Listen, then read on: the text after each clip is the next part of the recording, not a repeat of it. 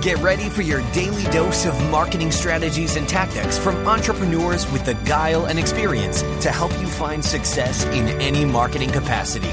You're listening to Marketing School with your instructors, Neil Patel and Eric Siu.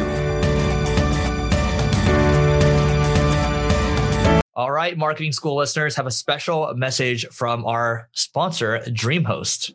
If you want to rank higher on Google, you want to make sure your website loads super fast. Check out DreamHost. Not only is their solution super affordable, it'll make your website load faster, and they have amazing tools and support for your business to ensure that you grow and succeed.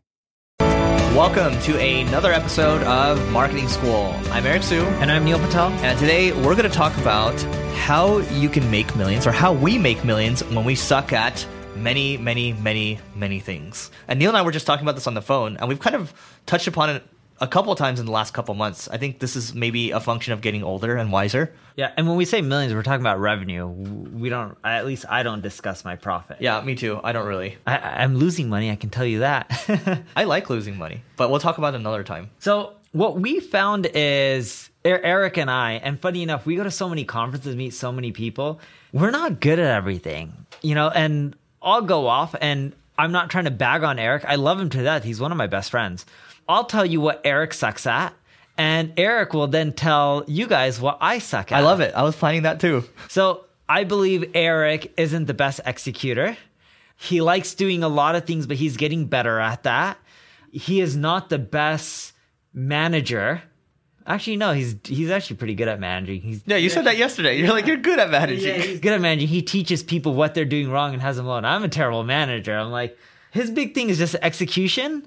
And then I would also say, if I had a second thing, is he spends a lot of time learning and a lot less time implementing what he learns. Those are his two biggest weaknesses. The management one is inaccurate. It's me who's a weak manager. One thing I could learn from Eric is when his team makes mistakes, he's really good at having them learn how to fix it and do things right. I'm not saying I don't do that in my company. I'm saying I don't do that because I'm terrible at that personally.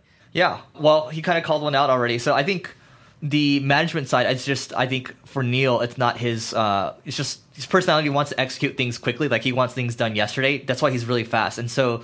And Eric actually gave me a tip today in which he said, and he got this from one of our mutual friends, Yaniv, and he told me to get an iPad Pro so I can stop doing things and I had to learn to delegate more versus me just going in there and executing everything myself, which will hopefully help me become a better manager. So thank you, Eric. You're welcome. I think it goes with your personality is who you are, right? I'm just talking about in general, not just Neil. I think if you are naturally a fast executor, you want things done like quickly and yesterday, that means you're impatient. And sometimes that will roll over into like how I am impatient. You are right on that one. How you work with people, right? Which is fine. Like we work together a lot. Like I know how to work with you. Most people, if they don't have thick skin, it becomes difficult. But we get along well because I like negative feedback. And Eric also knows how to work with me really well. Like I'll tell Eric no a lot of times on stuff I don't want to do. And he's like, oh, but we already did this and look at the results. I'm like, okay. Yeah. The way to work with Neil too, by the way, is by showing results first, showing numbers, showing results. So those are kind of the two main things, but the strengths are like the way he's executed has allowed him to build his audience, and it is who he is. He can say he sucks at monetization or whatever, but at the end of the day, like we're all going to have our weaknesses. I am terrible at monetization. That's another thing I'm really terrible at. I'm like one of the worst people when it comes to monetization. Eric will come up with like 10 different ways to monetize, and I'm like, no, I don't want to do anything. And he's like, look, it already collected money. I was like, okay. Yeah. Well, but here's the thing we talked about on the phone too, right? Like we're all going to be who we are, because you're not going to make myself unlearn 32 years of like the same thing I've been doing over and over. Same thing with you. Yeah, and I'm really stuck in my ways. But the reason we've done all right, and we can of course do better and we can always improve, and Eric and I both do try to improve, and we realize our shortcomings, and when people tell us, we don't get offended. Like if you say, Neil, you suck at this, I'm always like, tell me more. How can I get better? And Eric and I both have that mentality. But the reason we've done decent is because we focus on our strengths. So for example, I focus on execution, and I'm really, really good at one main thing. I'm really good at driving traffic, and I'm really good at collecting leads. Like I honestly do believe I'm better at driving traffic than 99.99+% of people. I would say he's not bragging there. I think it's pretty true. Yeah. I also would say I'm probably in the 1 percentile in which 99% of people are better at making money than I am. I'm just really good at one thing, which is driving traffic and collecting leads, and even making online sales if I was doing something that's self-service. But I hire people who are better than me at everything else. And I'm not arrogant or, sometimes I may be, but I try not to be. I'm willing to relinquish control to people who are better than me, or I believe that could be better than me. So for example, Eric and I don't know if people know this, but I'll say on my end, I'm not the CEO of my company or any of them. I don't think I'm qualified to. I don't think I'm the best.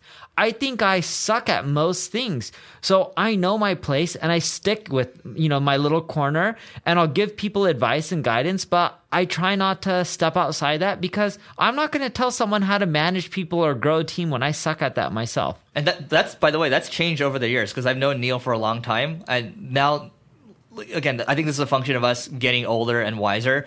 It's better to actually let someone control something where they actually have a better understanding, because ultimately Neil doesn't know what he doesn't know. I don't know what I don't know. And somebody has actually done, this software business or this agency business before. So why not just have them run it instead, right? That's great. Yeah.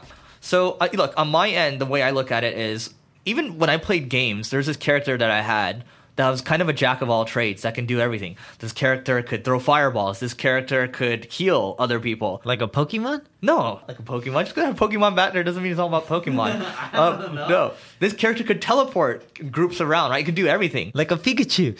Yeah, Pikachu could teleport too in Smash Brothers. But my point is, I think, I'm pretty good at being this is actually my disc profile. I'm good at I'm like even across the board, which means I can adapt to certain situations. I think I'm pretty good at being a jack of all trades, which also means master of none. And, right now I'm adapting more so to thinking about, okay, how can we continue to upgrade and bring in great people to help execute? Yeah, you just brought in an amazing leader for your agency, right? So he brought in someone who had experience growing and running ad agencies. But Eric got it right. From all the time I've known him, he is really strong at continually learning, and he thrives for that. He wants to know everything out there under every single topic. And that's also what makes him good at growing his team and helping them learn, because he'll take the knowledge that he gets, and even though his biggest strength isn't executing on it, he's able to teach his team some of those concepts, and then they go and learn, and then they execute on it. Oh, that made me feel all warm and fuzzy inside. Is there anything else we want to add around this? I think the main thing is you have to understand your strengths and weaknesses, because if you don't and you keep trying to do everything... Actually, there's one guy I know, before you came in, I was telling the live people, this guy texted me and told me to go die, and I also texted a bunch of other people to go die too. The thing with this guy is he's trying to do everything right now. I wish him the best of luck, but that's the thing. If you try to do everything and you don't get help around you, I'm talking about like literally with your work. I'm more so talking about the work right now, or it could be your life as well. You're not going to be able to do what you want to do, because everything that's been great that's around you, that's been built, has been built by people. Yeah, and again, the big point of this episode is focus on what you're good at, and that's it. And find other people who can help complement you. You don't have to learn everything. There's nothing wrong with that. And if you look at Eric and I, we focus. Like, I only focus on traffic acquisition because that's what I love and that's my passion. And Eric has his focus as well, right? He's going out there, he's learning, he's building up the traffic, the brand, collecting the leads. He has his bucket of what he's focusing on, and then his team focuses on the rest. But that's how you build a business. You don't build Adobe or a Microsoft, and we're nowhere near that level, and I don't think we probably will ever be there. At least I won't be there. Maybe Eric will. And you don't build those companies by doing everything. You just have to do one thing right and get a ton of other people that can do the rest better than you. All right. So that was a longer episode than usual, but it comes from both of our hearts. Singlegrain.com/DTLA for the live event. It's happening June 29th. That is a Saturday. To learn more about it, we are going to read a review. So guys, don't forget to rate, review, subscribe, because now we're going for 2 million downloads a month. So this one comes from Diver911. It says, daily coffee. Since I'm not a coffee drinker, your podcast is a great way to start the day. Boom.